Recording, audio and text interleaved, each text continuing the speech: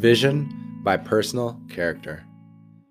Come up hither, and I will show thee things. Revelation 4:1. An elevated mood can only come out of an elevated habit of personal character. If in the externals of your life you live up to the highest you know, God will continually say, "Friend, go up higher."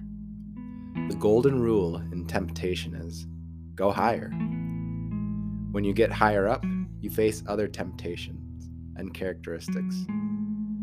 Satan uses the strategy of elevation in temptation, and God does the same. But the effect is different. When the devil puts you into an elevated place, he makes you screw your idea of holiness beyond what flesh and blood could ever bear. It is a spiritual, acrobatic performance. You are just poised and dare not move. But when God elevates you by His grace into the heavenly places, instead of finding a pinnacle to cling to, you find a great tableland where it is easy to move. Compare this week in your spiritual history with the same week last year and see how God has called you up higher. We have all been brought to see from a higher standpoint. Never let God give you one point of truth which you do not instantly live up to. Always work it out. Keep it in the light. Growth in grace is measured not by the fact that you have not gone back,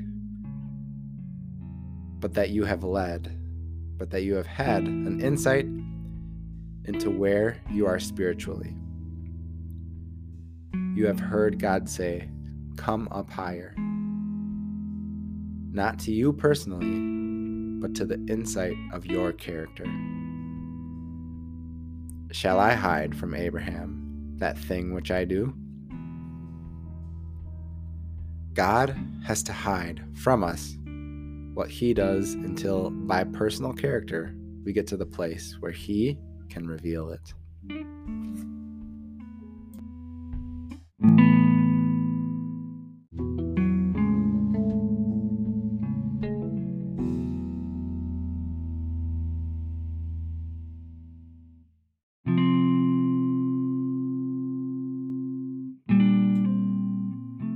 What caught my attention reading scripture for today was Revelation 3:8 through 13. I know your works. Behold, I have set before you an open door, which no one is able to shut. I know that you have but little power, and yet you have kept my word and have not denied my name. Behold, I will make those of the synagogue of Satan, who say that they are Jews and are not, but lie.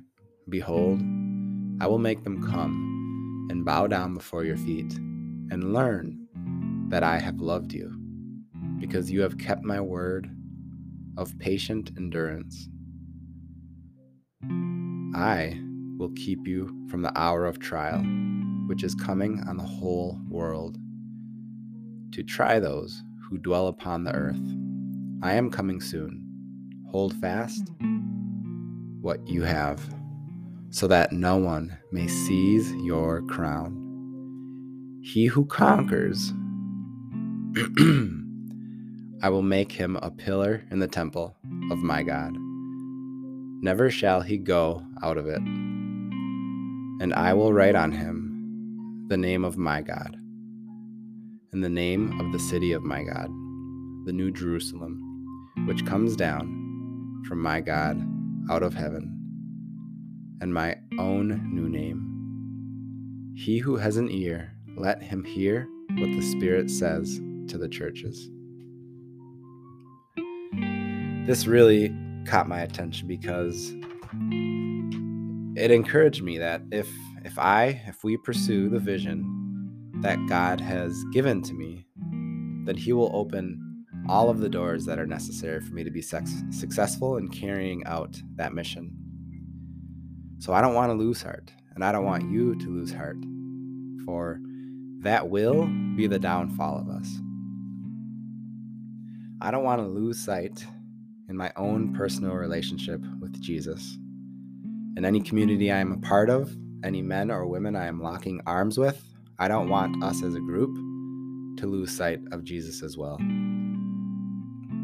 He says, "And yet you have kept my word and have not denied my name." And this is exactly what I've been doing this year. More of Him and less of me, as much as possible, as often as possible. I just think how beautiful it would be if I was faithful and kept His word of patient endurance, and in return, Jesus spares me from the hour of trial which is coming on the whole world. This is what I want for everyone I meet.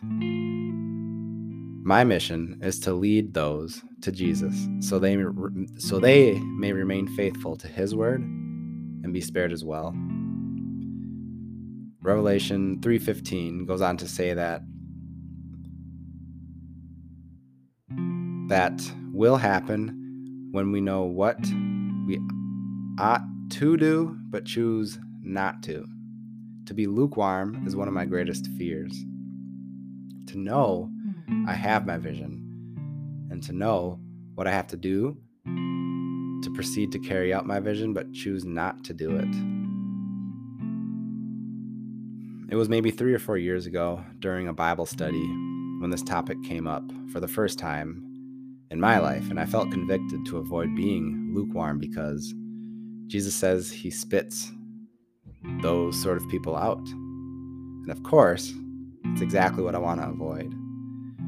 The fear of eternal hell is a big motivator for me. Like I said before, when the Old Testament talks about man being as rare as the finest metal or material on earth, it frightens me, and it encourages me to be one who conquers. As you are listening to me today, please repent and conquer lukewarm faith. Overcome it. If we're not on God's side, we're doomed. Even though it feels like there's other things out there that are more powerful, it's just a lie. Stay devoted and seek Him so that He may call you and say someday, "Come up hither." Remember, this will only happen if we stay true to the one true God. Please work each day on who you are so you don't fall into despair and become lukewarm. I want to see you someday in heaven. Today, this devotional is right on for me because I'm about to start a book or a study book called True Measure of Man by Gene Getz. I think it's the 40th anniversary edition, and it's a Bible study that's meant to be done with a couple men, at least one other guy. So a small group, and the study focuses on the 20 qualities of biblical men. And so, like I said, it's meant to be done in small group format, so I'm looking for at least one other guy to get going on this with. Because I know last year, having kids, and in the winter, when it's snowing and below zero and everyone's cooped up inside, it gets more challenging. So I need to be stronger and more faithful to overcome. So